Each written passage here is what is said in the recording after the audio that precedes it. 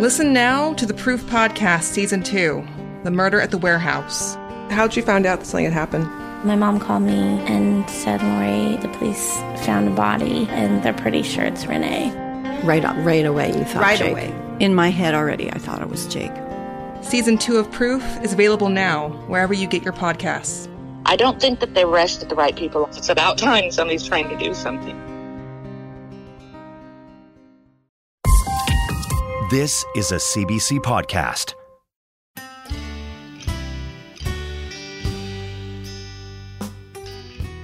You're listening to Someone Knows Something from CBC Podcasts. This is Season 6, Episode 4, Fragments. Owen, hi. Get up, get on.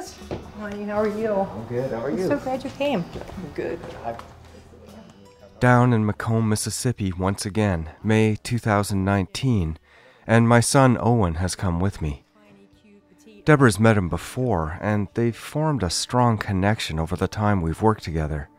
She's told me a few times how he reminds her of Donnie. Owen, meet Owen. Found him out in the alley. Deborah frisks out her phone and shows Owen a video she's made of a dusty beige cat she recently rescued back in Maryland. Oh, that's a lovely cat. So the cat is named Owen. Because your son, he made a good impression and I love him to pieces, so I named Owen. This is the cat Owen. He looks in good shape.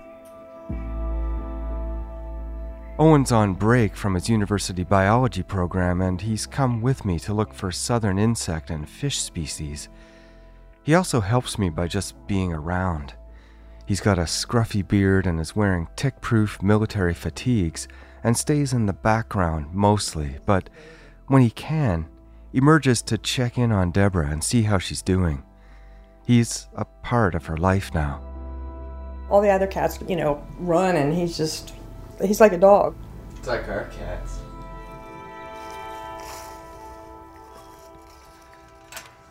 Deborah's paying for a new dig to search for Donnie's remains at Dr. Noble's farm. To prepare, we spoke a few months ago to Marcy Haddad, someone who knows a lot about the property, among other things. Hi Marcy, how are you?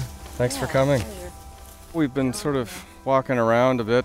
If you could just kind of take me around the property and show me things, and we can chat about things. Marcy is wearing a thin V-neck sweater, jeans and Wayfarers.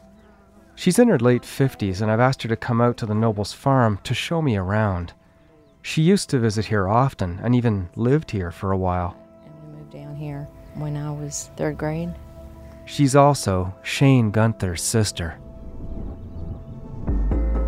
Shane and your brother Freddie, you have other siblings? Or No, so just tell me the two brothers. I'm the middle child. Freddie and I are close in age, a little over a year apart, and we were always very close, and then 8 years. I'll have to talk to Freddie at some point when the timing's right.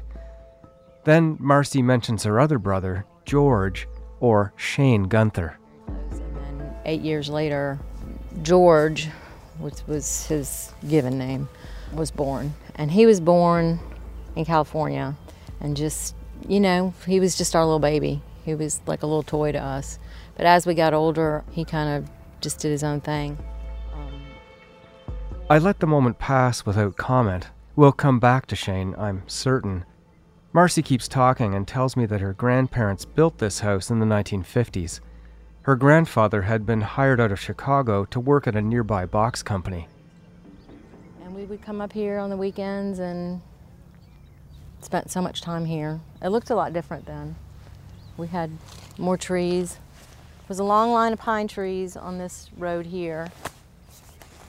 You felt like you were in a confined little spot coming through here with all those. So what is now Dr. Noble's farm was used as a cottage or summer property by the Gunthers.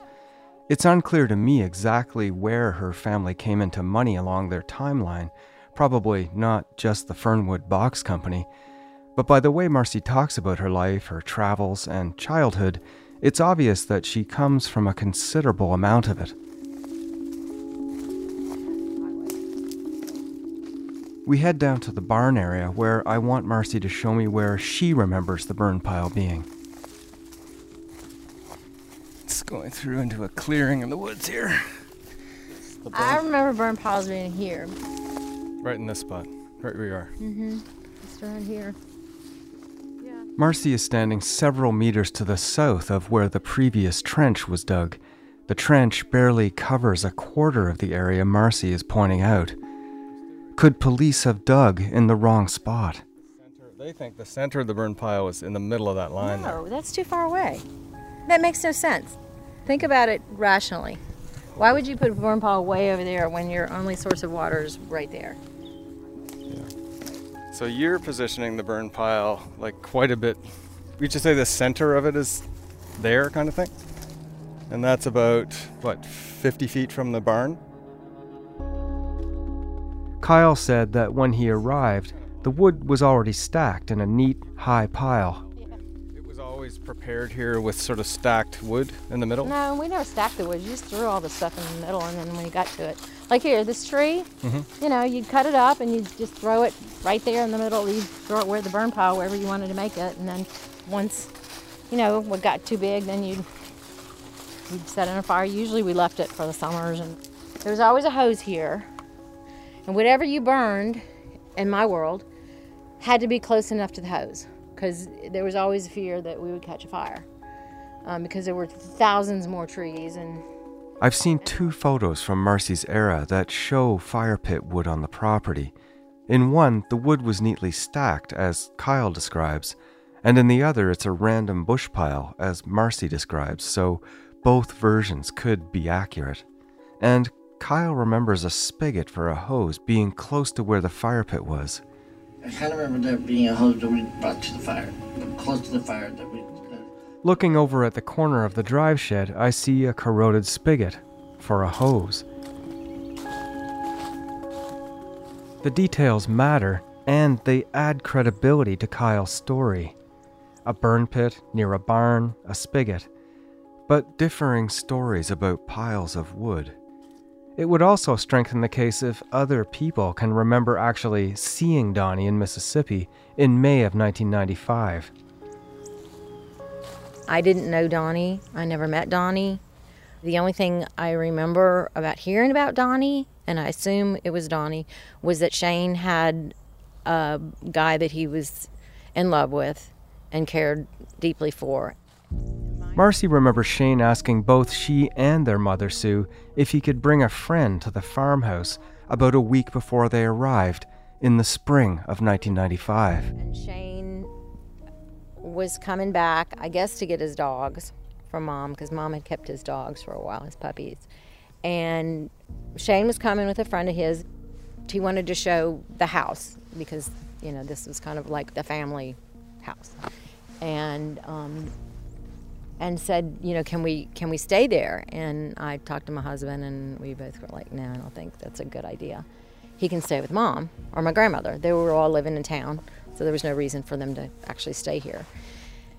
And he kind of got pissed off at me. He was upset that I wouldn't let him come stay here, which was like, I didn't really understand what the big deal was anyway, And then after we got in that little tiff, I just didn't think he would come by. I think maybe he had made some comment to me, like, oh, well, we're not, whatever.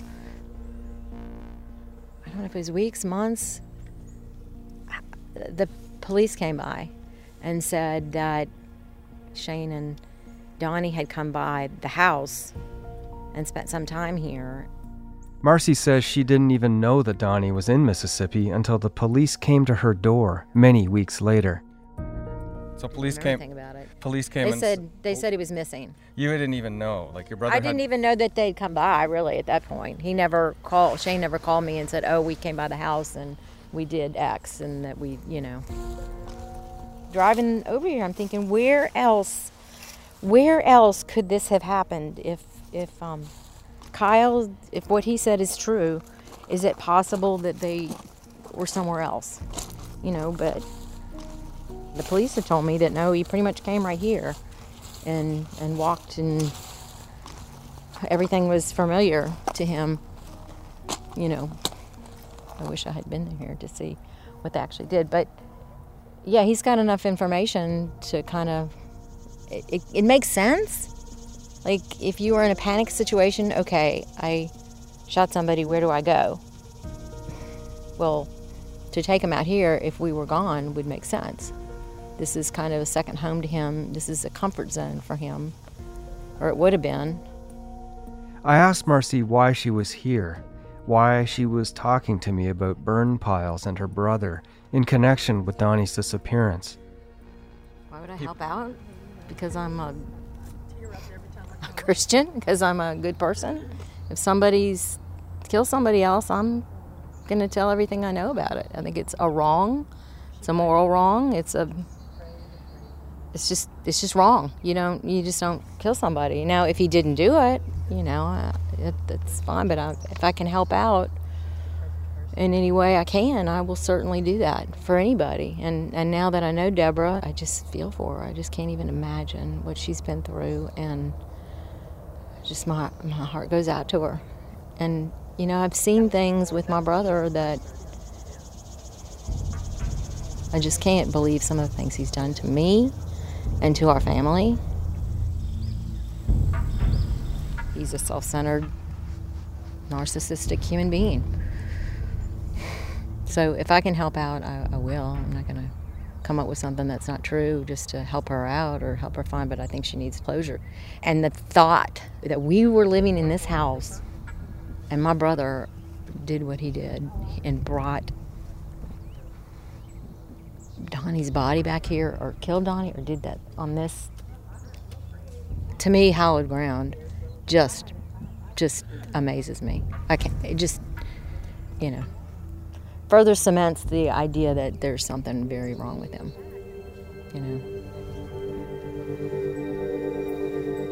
He was always very abusive to my mother, like mentally, emotionally abusive. He didn't have the relationship with my mother that he had with my grandmother. Shane didn't pick on my grandmother, who's very, very endearing, very sweet with my grandmother. Never raised his voice, just, she was kind of his person. She always took care of him. If he ever got in a situation where he needed money, Mom, she would send him money. And I didn't find out all this until later, that she did some of the things that she did do. Marcy and Shane's mother, Sue, died in August of 2010. She would have been a valuable potential witness to the Is It case because she was in the area at the time. What else did she know apart from what she said to Deborah in that phone call in October 1995? In that call, Deborah says, Sue described in detail seeing Donnie in Mississippi and witnessing an argument between him and Shane. But according to the police file, Sue made different claims to them. Possibly the most perplexing, Sue says Donnie called her in June of 1995. This would have been days after the events that Kyle has told police about. Donnie called, Sue says, and asked where Shane was. But Deborah is adamant that Sue never uttered this detail to her. And police were never able to substantiate Sue's claim of this alleged call from Donnie. I wonder if Sue knew more than she was letting on. Did you ever get the impression that your mom knew something more about this? She never said anything about it. We never talked about it. At first, I've been like, there's no way Mom would have hidden anything, or my grandmother would have hidden anything from me about if this had happened with Shane. They wouldn't have protected him. But, I guess with your kids, you just pretty much do about anything.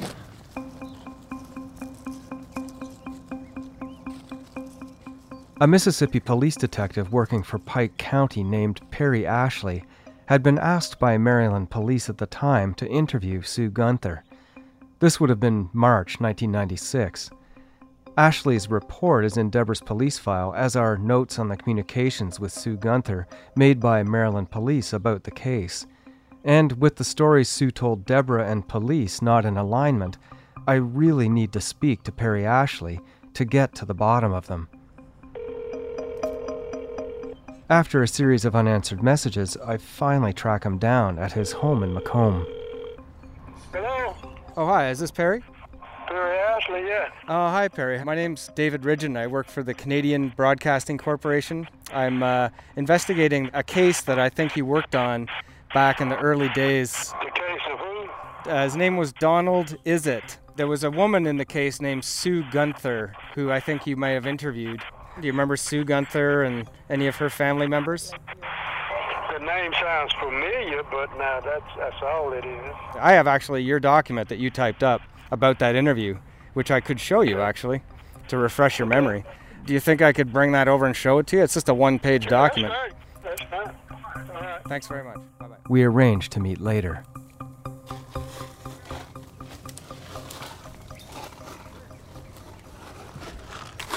Who's in charge here of this group here then? Good morning. I'm David. David, hey, I'm Kathy Meyer. Very nice to meet you. Thank you, yes. After breakfast, Deborah, Owen, and I arrive at Noble's property and walk down the slope to the area next to the barn. Yeah, she was great. In front of me, Kathy Meyer, the owner of a small archaeological dig company out of Tuscaloosa, Alabama. She's in a hat and blue t-shirt and carrying a square-ended shovel.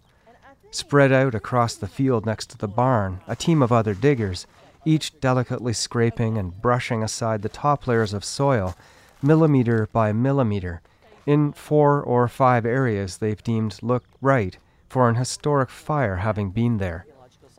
It's actually the first project like this that we've worked on.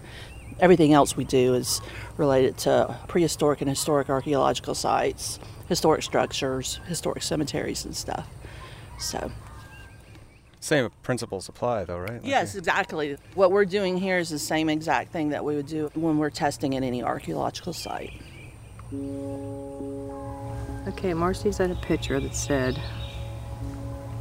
I found a pic where we burned at the far spot where we first moved there. Can you see where it is? Is it there? I mean, is that what we're looking at, those trees? Marcy has texted a photo to Deborah of another area where they used to burn, but it's hard to figure out exactly where it is in relation to the way the trees are now. Owen is good with tree identification, so he's called over to see if he can figure it out. Hey Owen, have a look at some of these burn pile pictures. We want to figure out historically the trees in the background, what they became later, and the positions and the sizes and ages. And then if you can figure out which direction they're taking the photo from, you might win the prize.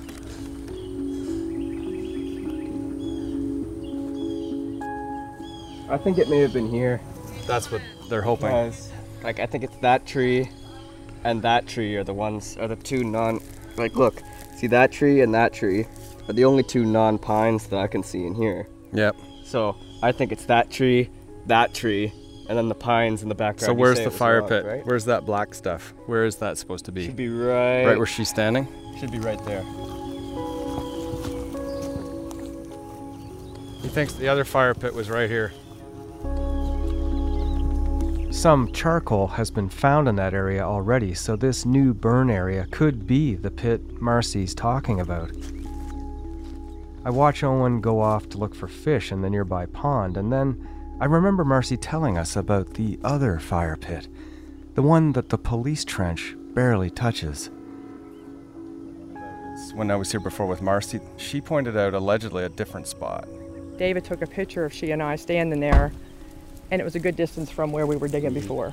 Let's walk around if you could show us, because we do have I think it's a 1997 aerial photograph that shows a black smudge, and we want to see if that's the same burn pile that you're talking about.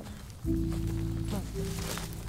go crazy because I keep thinking, we did that trench. What if we're 2 inches off? That's the disadvantage of doing a trench like this. It can be very good if you're hitting the target that you're trying to focus on, but if you miss the target, then yeah. I know this doesn't help in a scientific manner as far as finding Donnie, but every time I came here, and I don't know how to explain it, he's there. Yeah. I know it. Yeah. When Deborah says he's there, she's pointing to the new burn site near the trees Owen identified. Tears drip from her face. Deborah decides to situate herself completely off the dig site, in a lawn chair, shaded by a tall water oak close to the barn. She wants to make sure she's separated from any potential discovery of evidence and wants nobody to be able to level any suggestion that she may have contaminated the proceedings. No, I'm not walking to the. I'm not walking, and anyone can verify. I have not walked up to any of those, even though they would let me. It was basically my decision not to walk up to anything because just so I could testify that and be totally truthful. So.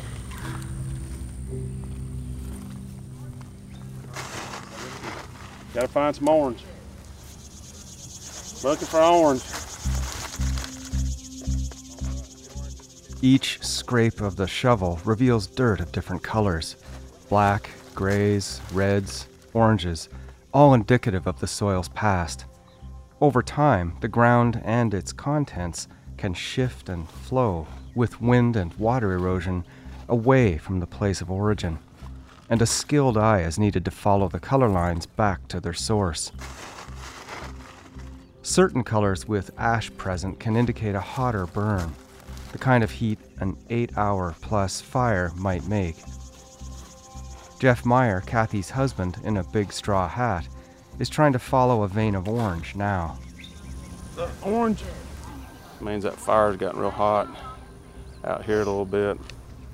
So it's kind of ashy here, but the ash is kind of moving this way, so it's going to be just a tad deeper down here. So you got that modeling. It's kind of an arcane-seeming science. Lynn, this is David. Nice to meet you. He's with Canadian Broadcasting. This is Lynn Funkhauser, and this is... The most experienced forensic digger on the site is archaeologist Lynn Funkhauser. Lynn is mid-30s and is as focused and meticulous as she is covered in dirt. She's doing her dissertation at the University of Alabama on an analysis of cemeteries and has been doing digs at crime scenes for over 10 years. What are your feelings on the areas here? I think it's all potentially more complicated than we had originally anticipated. I think that might be true for any archaeological investigation and certainly any crime scene, and this conflation of the two just seems to have brought it out even more. How much soil would accrue over whatever since 1995? We're talking inches, feet, probably just inches, right? Or inches. Inches. Because ash will compact, right? Or dissipate somehow? Or? It depends on what they do with it. Because, to the best of our knowledge, they let the embers cool before they were deposited. That'll actually help promote structural integrity post-deposition. If they had buried it while it was hot, the weight of the earth would have further fragmented it and further dispersed it into the soil matrix. So if our information is correct, and we are looking for a depositional event, then we should be able to find it and find it intact.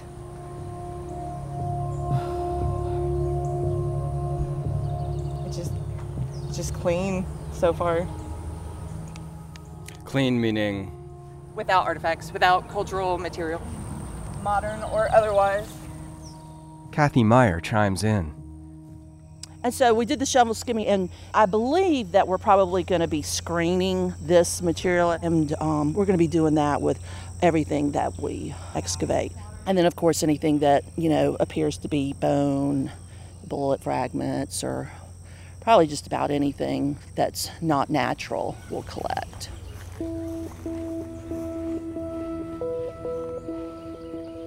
Once hotspots, charcoal, and ash are found, the group carefully takes samples and sifts them through large wooden-framed screens. Objects from 1 centimeter and larger are left on the screen, while the rest drops to the ground. Anything that catches their eye as different is kept. Even though this guy thinks he cleaned up all the human remains, he didn't. Right. There's still stuff out here that he would not have recognized as, bone. And so it's just a matter if we can find it in a real discrete pocket. What happens at the point where you find what you think is a human remain? Or basically the plan will be, it's very possible we'll come across bone and it'll be such a small fragment that we won't be able to tell if it's human, so we would collect that too. Okay. But if we did run across, we would go ahead and contact the DA.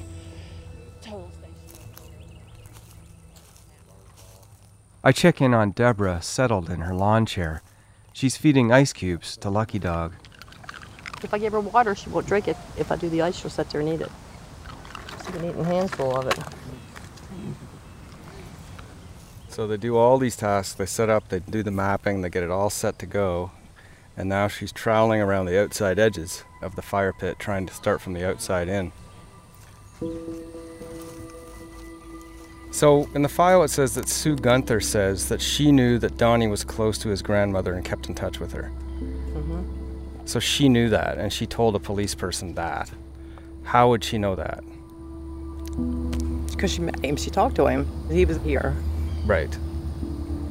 Okay. Or Shane could have told her, right? Donnie positively was here.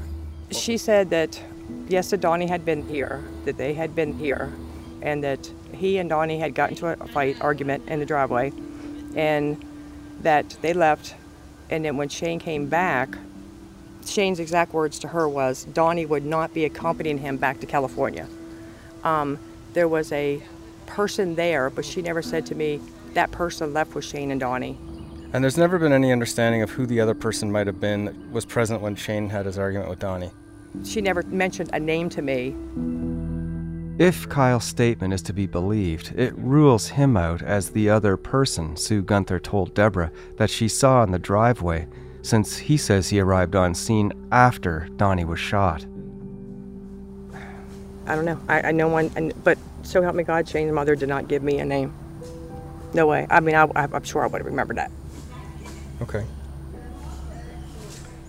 I really want to talk to Perry Ashley. Turn right on Washington Avenue, then turn left. My eyes are like on fire, burning. No, my whole face is... You're outside all day, it just wipes you out, eh? In this heat. We head to former Pike County Detective Perry Ashley's place in Macomb. I bet you it's up just past this yellow house. We drive up on a well-maintained bungalow set back on a crisply tended lawn.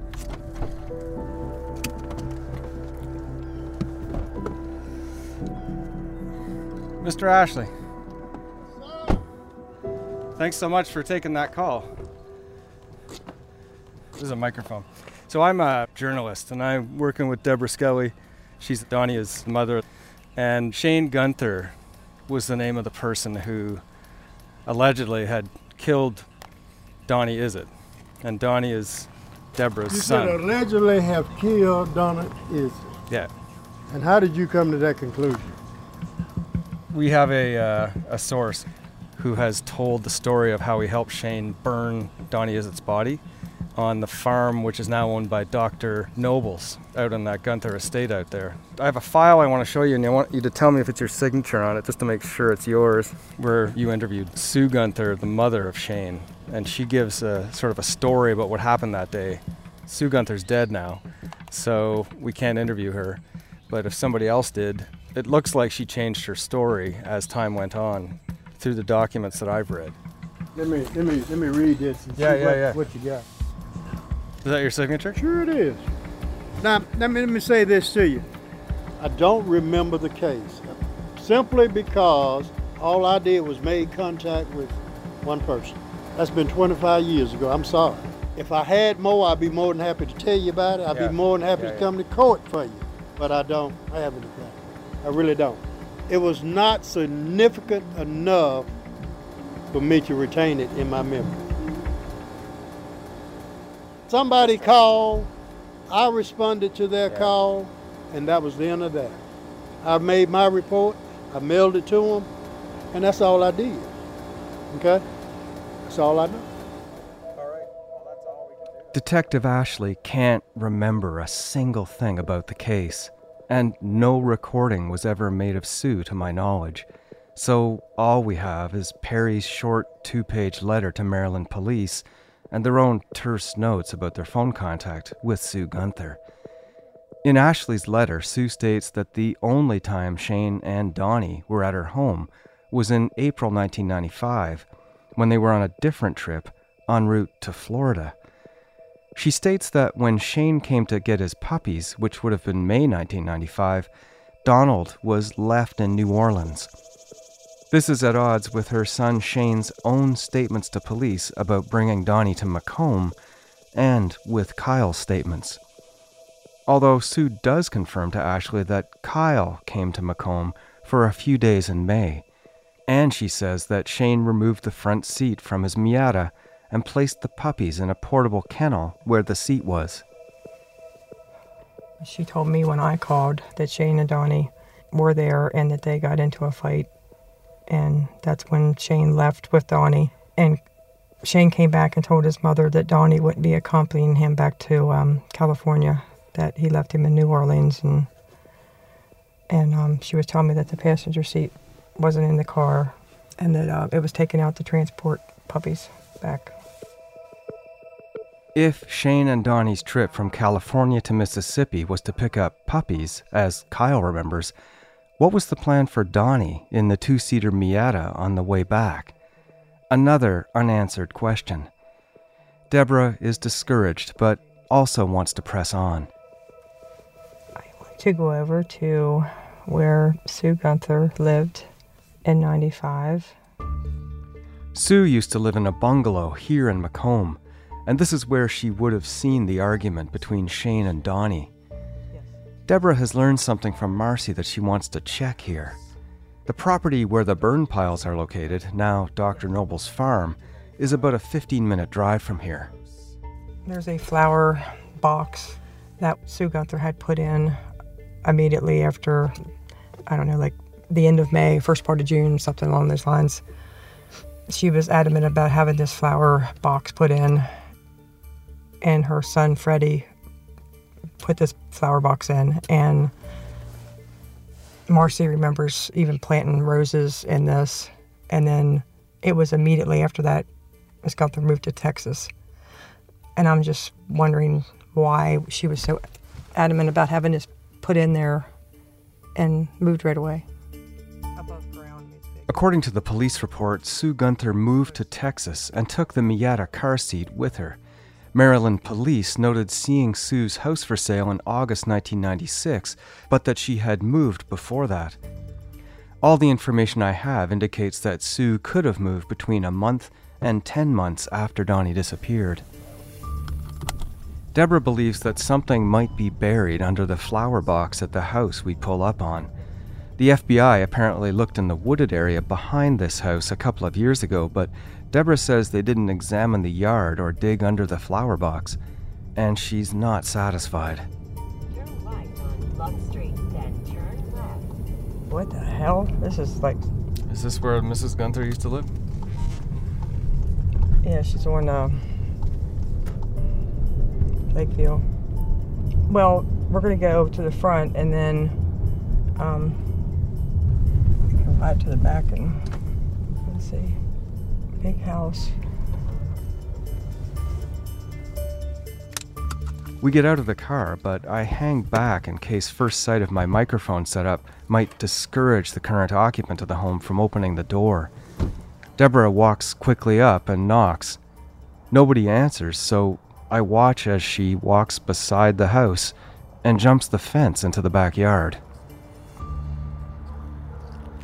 Deborah's just gone behind this house to see a flower box in the back. There's another dog barking at her. Then the front door opens, and a bleary-eyed woman in a bathrobe appears.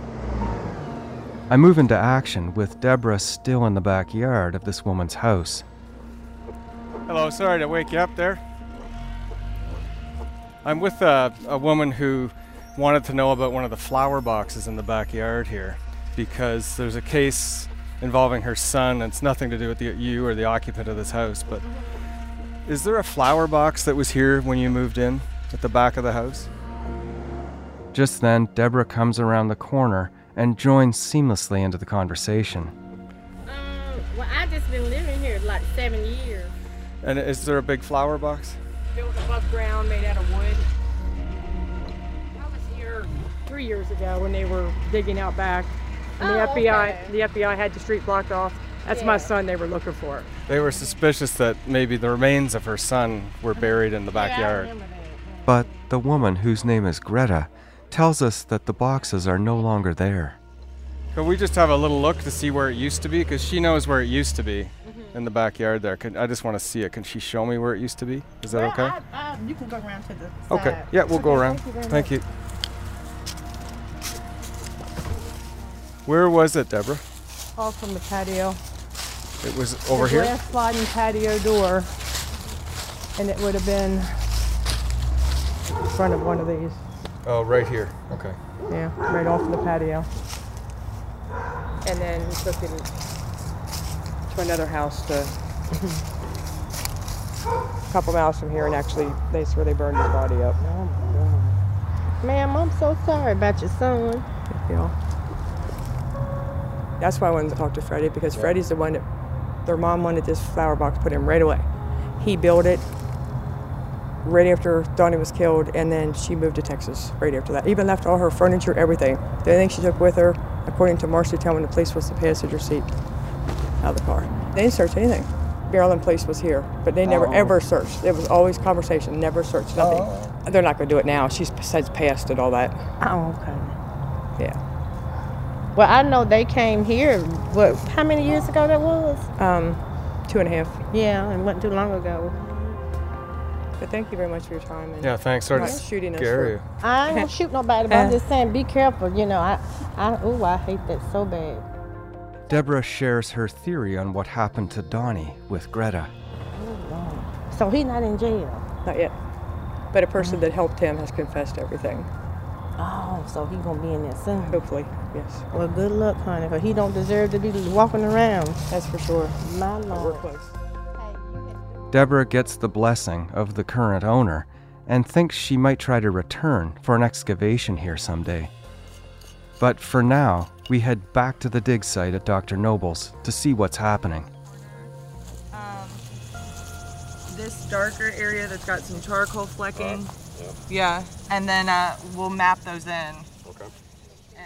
I'd helped to set up a white pergola tent over one of the dig sites before we left. They do this so that the soil color can be seen better out of the sun. And now I notice everyone on the site is gathered around under it. I've approached the margins without touching the actual dig area.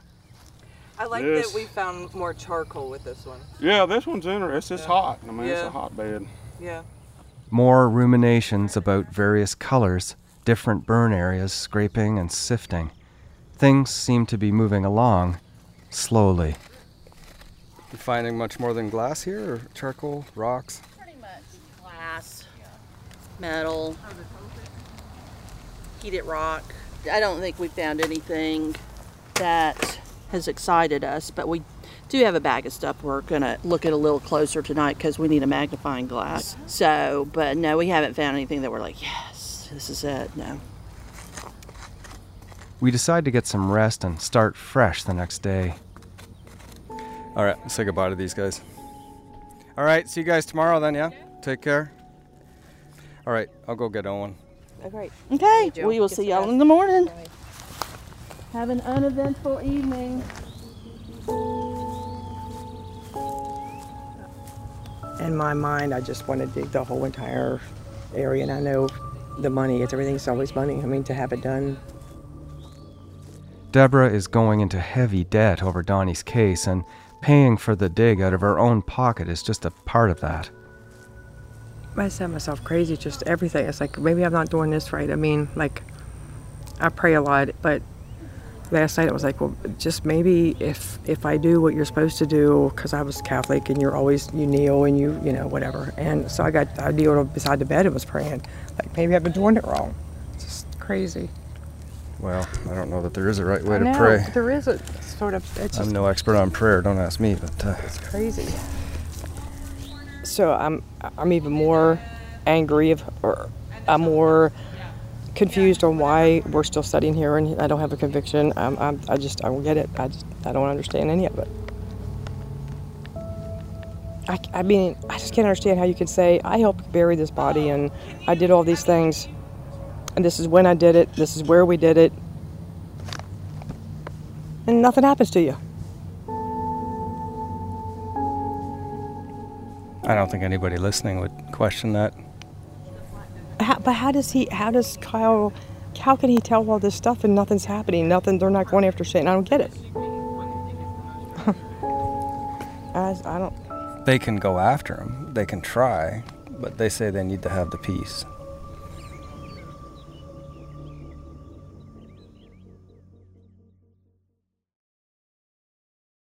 And if you are watching this video, either I'm dead or I'm in a very, very, very bad situation. She said, oh my God, I can hear gunshots. I can hear men outside. Where are they? What have they done to them? There is one suspect, her father, the Sheikh. A new podcast from In the Dark and The New Yorker asks a question. Why do the women in Dubai's royal family keep trying to run away? The Runaway Princesses is available now. Follow In the Dark wherever you get your podcasts. Morning. The next morning, we finish our hotel breakfast and head out in separate cars. Deborah arrives just ahead of me at the Nobles, and when I arrive, her car is parked outside the guest house. So I head down to the dig site to find her. Owen goes looking for sun-basking snakes around the gigantic pond a few hundred meters away. When I arrive, I see Jeff in the distance skimming across one of the features with his shovel. Deborah, nowhere to be seen. Looks like it's a charcoal. Yeah, that's got a little clay cap on the top that's kind of going away, and we're getting down to some charcoal and ash now, so not really sure how deep this is going to be. Right. But today should get interesting, so be on your game, because it's about to happen here in just about an hour or two. There's something going on here, I can tell. Then a text comes in. Just got a text from Deborah saying they found human remains. So now I'm gonna go back up to her. I guess she is. As I near the cottage with the carport, Deborah emerges looking completely shattered. Tears are streaming down her face. What's going on? They found human remains. Who said that? They called me in and started hugging on me and crying. And they didn't want to tell anybody or do anything until they told me, because they wanted me to know before they called law enforcement. But they won't let me see it or take pictures, so I need somebody to take pictures, please. Okay, well, let's go in. They can't. They won't listen. They won't talk to me about it? Oh, no. Nothing. They're strictly guarding it. Wow. How did they confirm that, and where did they find it? Where the tent is, under the tree and all that stuff. I was wondering where you went. I went up the door to take the cooler in to get my water and put in the cooler, and the door was locked, but I could hear them in there talking. This is weird. And they opened up the door, Lynn did, and it's just for a little bit, and she stuck her head out. I was like, this is weird. And then she told Kathy it was me. Can I let her in? They said, yeah. And they just stood there. They were teary-eyed and all that, and they just started hugging on me and said they found it. Wow. Well, I'm going to have to go over and ask them. After a bit of convincing, Kathy and Lynn give me a rundown of what has just transpired. Yes, so we found within what we're calling Unit 1, 3 fragments that have the appropriate consistency of bone, one of which is an absolute. So one of the fragments is definitely bone. I think it is very probably human. We're gonna need a second opinion to confirm, preferably a specialist in cremated remains. When bone burns over time at high temperature, it changes in composition and size. Burnt remains are one of the trickier areas of forensic science. This is underneath the pergola there? Yeah, Unit 1, Feature 1. Unit 1, Feature 1, yeah. And was it pulled out yesterday? Like, I remember pieces of charcoal being brought out while I was standing there. That's the kind of stuff that you're talking about? That's the kind of stuff we were talking about. We needed magnification, and we needed to clean it up a little bit before we could be sure. And that happened last night. So the process from now on, what's the difference now? It includes decreasing the screen size. So we've got inserts into the screen. We had originally been using 1/4 inch. And now we're gonna move to something much smaller so that we can get finer grade material. We've been collecting all of the back dirt on tarps just for this situation. So now we can pull all of that earth and screen that as well so nothing is lost. We'll widen the perimeter around Unit 1. It looks like the ashlands that was associated with the burn pile was leveled, and that's where we can anticipate potentially finding more of anything. Even cremation specialists don't get all the remains up. So there's no way 2 random dudes in South Mississippi are gonna do it. So color is acting as a good diagnostic indicator for us. We're finding it on a spectrum, which is also helping with our interpretation. When bone burns, it's got a range between black and white that includes gray and a kind of a bluish gray, and that's what we've got. So it's good news.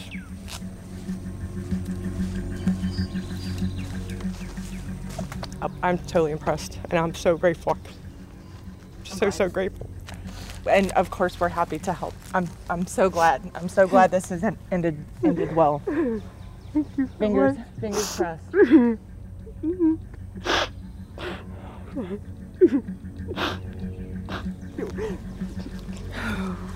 If there's anything I can get for you, just let me know. Just do what you're doing. Right.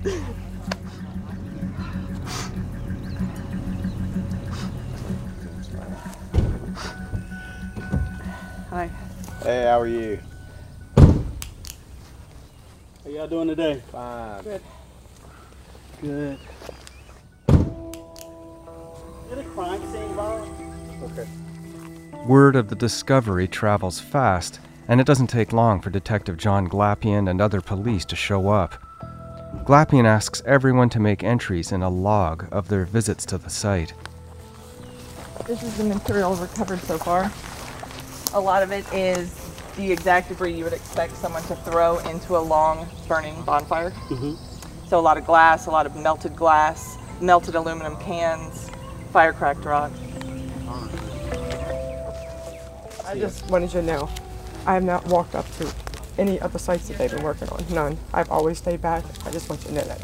Oh, yeah. I didn't want to do anything to jeopardize anything. No, you're fine. You're fine. We still have to get a log. Then I follow Glapian around the perimeter of the dig as he seals the whole area off with yellow crime scene police tape.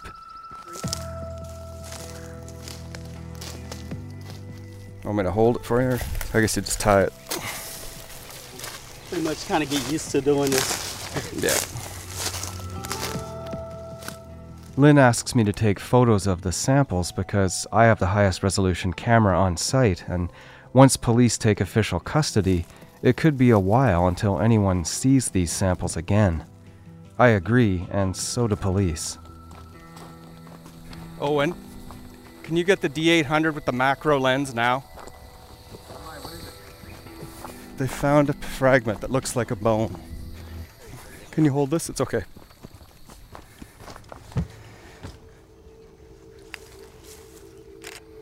I'll give you guys everything I take too.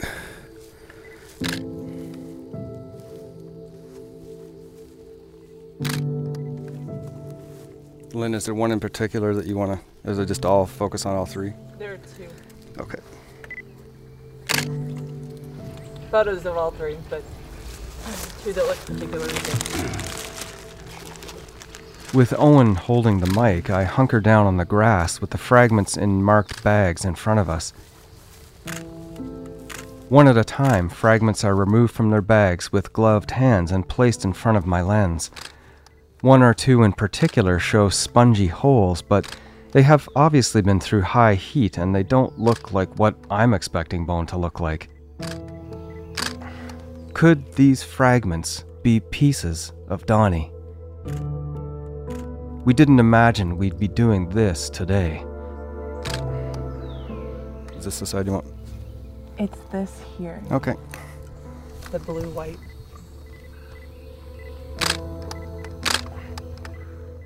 That good for you? Oh, it's good for me. Police want me to email them all my photos, and I agree.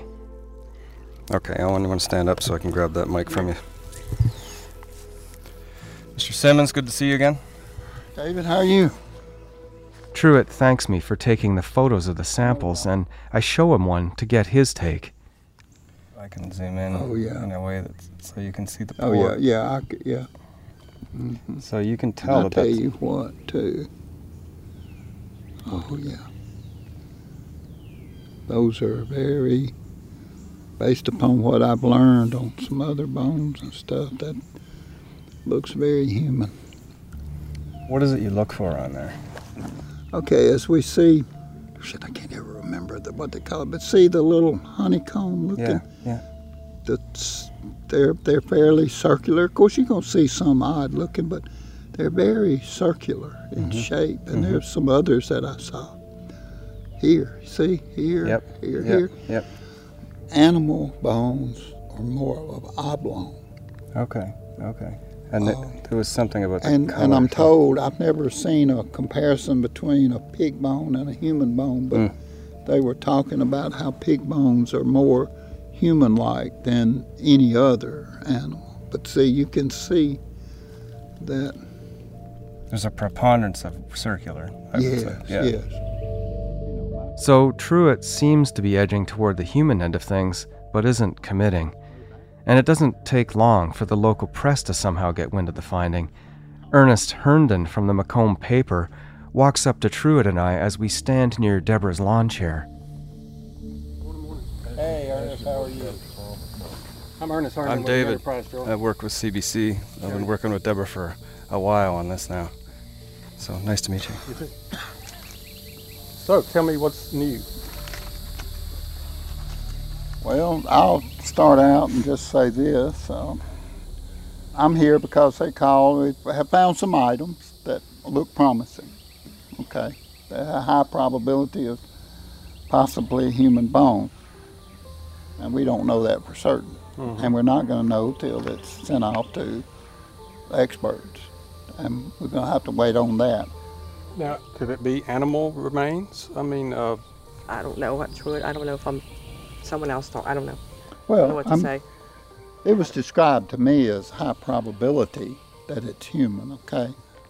And that's based upon the shape of a particular piece. And so nobody has told me that it's human. They're not saying that, but it's a high probability. And won't know till send it to the proper experts.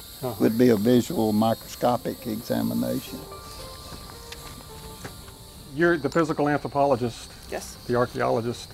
Yes. So what did you find and what do you think that it is? So we have right now 3 burned fragmentary osseous remains. One clearly displays trabecular or spongy bone. Okay. The other 2 I would like to wait to say until we have confirmation from a secondary specialist. Okay. And right now, based on what we have and based largely on my training as a zooarchaeologist working with faunal remains, I feel comfortable and confident saying they're very probably human. Again, that's something we're going to want a secondary confirmation on.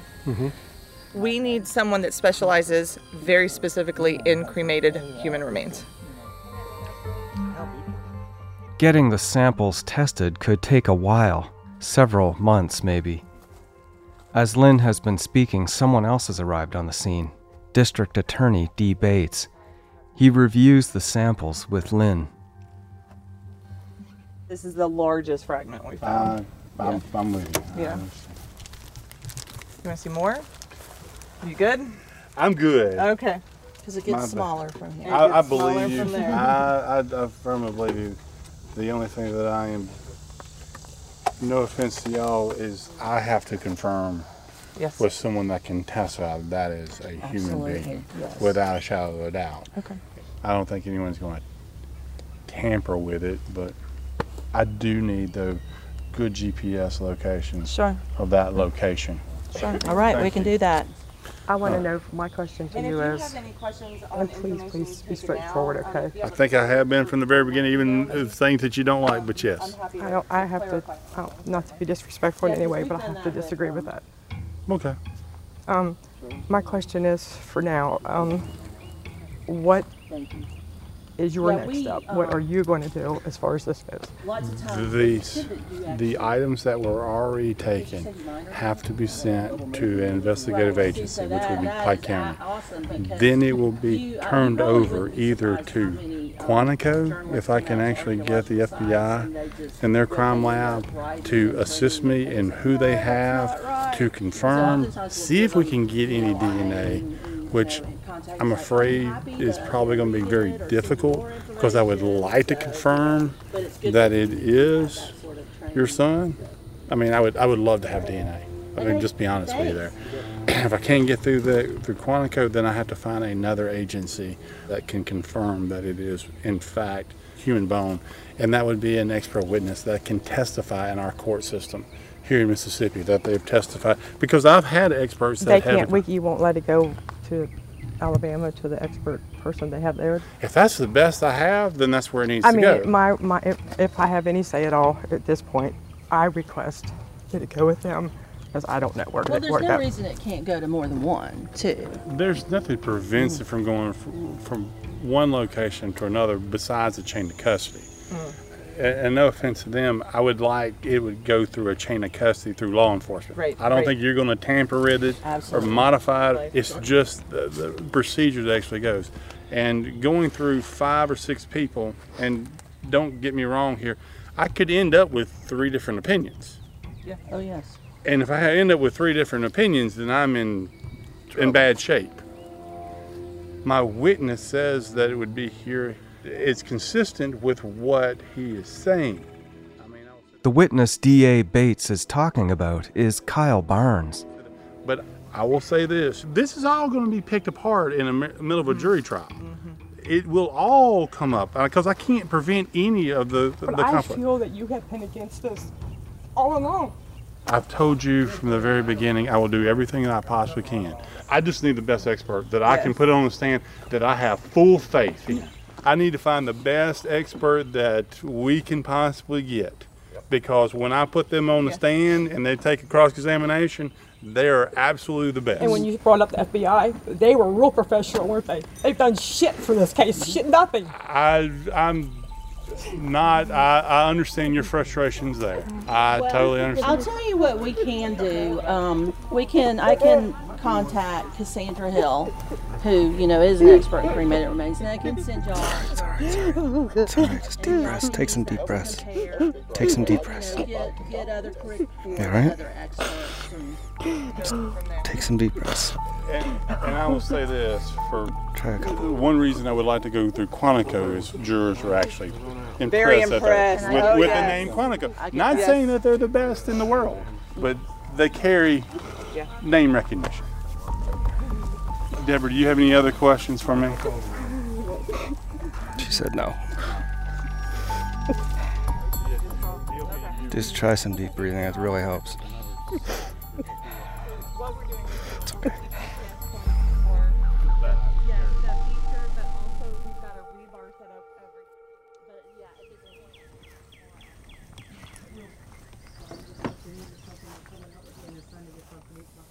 So there's no way a person like you tells a family member without being really sure, right? Right. Yeah. There is no way.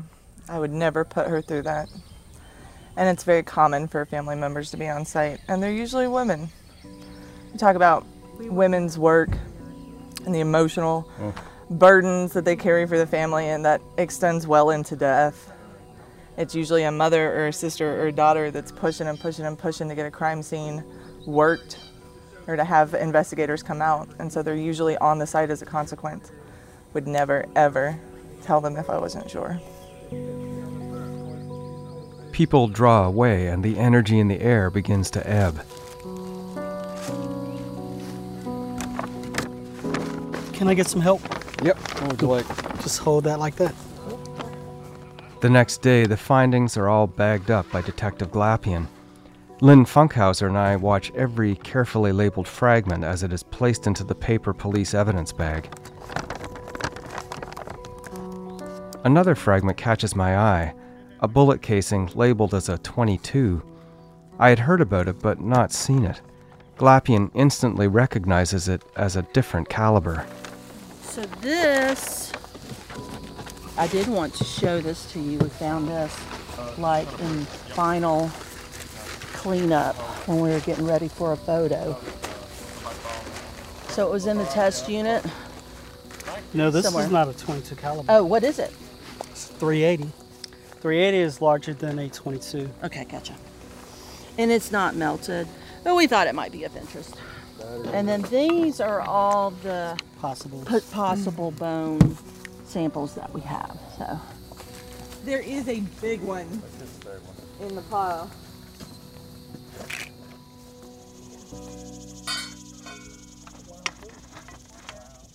Now, you're going to do what you and I talked about, just hang tight. And We're on the same page, all of us on that. Okay, good deal, folks. Just want to be sure. What I'm going to do is put some little mason jars here, 500 milliliters each, divide each sample in two, and I put the duct tape on top and seal it in front of the police. The dig has come to an end, and I'm just maneuvering a soil sampler into position at spots where Lynn Funkhauser and her team of diggers extracted their samples, and in places where they didn't have time to excavate more thoroughly. I'm not even sure how this thing works, so. let's turn it. Does yours ratchet? All I can tell you is go for it. It's working. There you go. The sampler is a heavy, hollow steel tube about 5 feet long, with a screw on the end that draws soil into it as I turn a handle at the top. I want to eventually share the samples with 2 different cadaver dog specialists, Kim Cooper from Canada and another team from Nevada headed by a woman named Mary Cable that specializes in burnt remains. So dividing it in two because 2 different dog teams, if that comes about, right? So that's where there's 2 jars. What do you think? Good spot right there? Yeah. How deep do you think I should go? Deeper? Why not? Okay. Yeah, let's get you a good dark spot. A darkest burn. Yeah.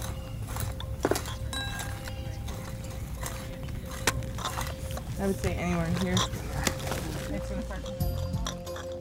It will take some time for these samples to be assessed by the dogs, but if they hit on any one of them, it could help determine if Donnie might be here.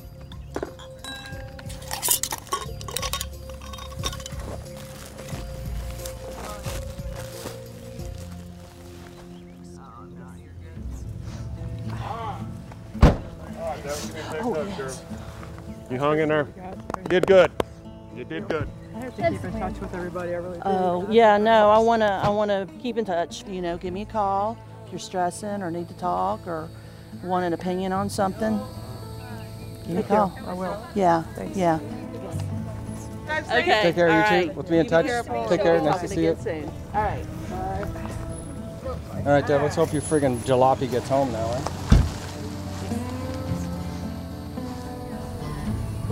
Want to get everything? I am like beyond drenched, beyond soaked, beyond everything. Getting soaked and drenched, the same thing now.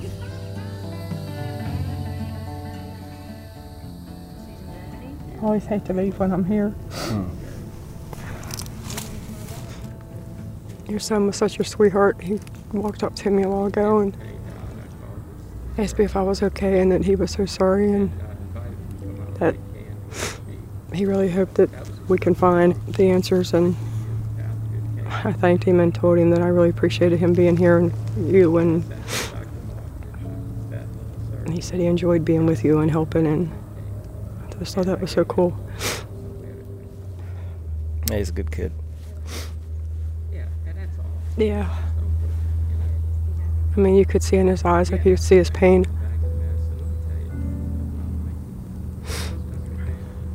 I get worried just letting him walk around on this property here. Oh, yeah. I don't think I can imagine being as worried about anybody as him, actually. So I feel every inch of every part of your pain on this. Probably all victims' family members will tell you that all they want to know is where their loved one is, where they finally came to rest. They want their remains in sight and in hand, and if they can have that perpetual painful unknown removed from their minds, many will say that the hows and the whys and the delivering of courtroom justice almost don't matter. Deborah has to wait to know for sure if the fragments are Donnie, but the discovery has already changed her posture, her mood, as you would relax after throwing down heavy bags from a long, dark trip. While we wait, there's some unpacking to do. The police file offers some other directions, and for now, as we drive off the Nobles farm, Deborah doesn't look back. But she's not done.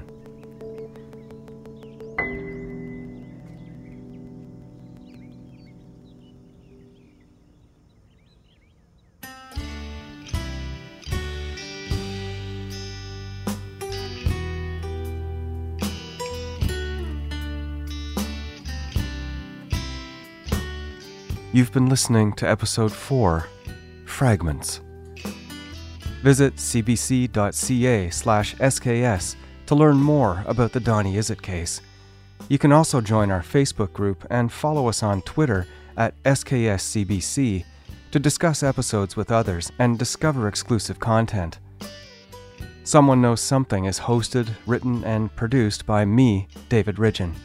The series is produced by Eunice Kim, Chris Oak, and Cecil Fernandez, with help from Michaela Rana and Emily Cannell. Tanya Springer is our senior producer, and the executive producer of CBC Podcasts is Arif Noorani. Our theme song is I Once Was a Bird by Justin Bird.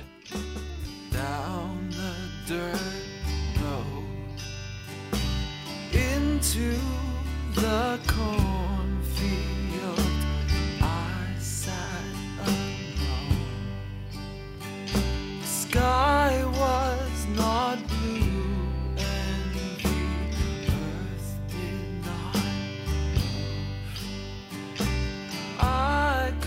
Not fly anymore. I once was a bird. The mountains I climbed were billowing white. I was prince of the sky.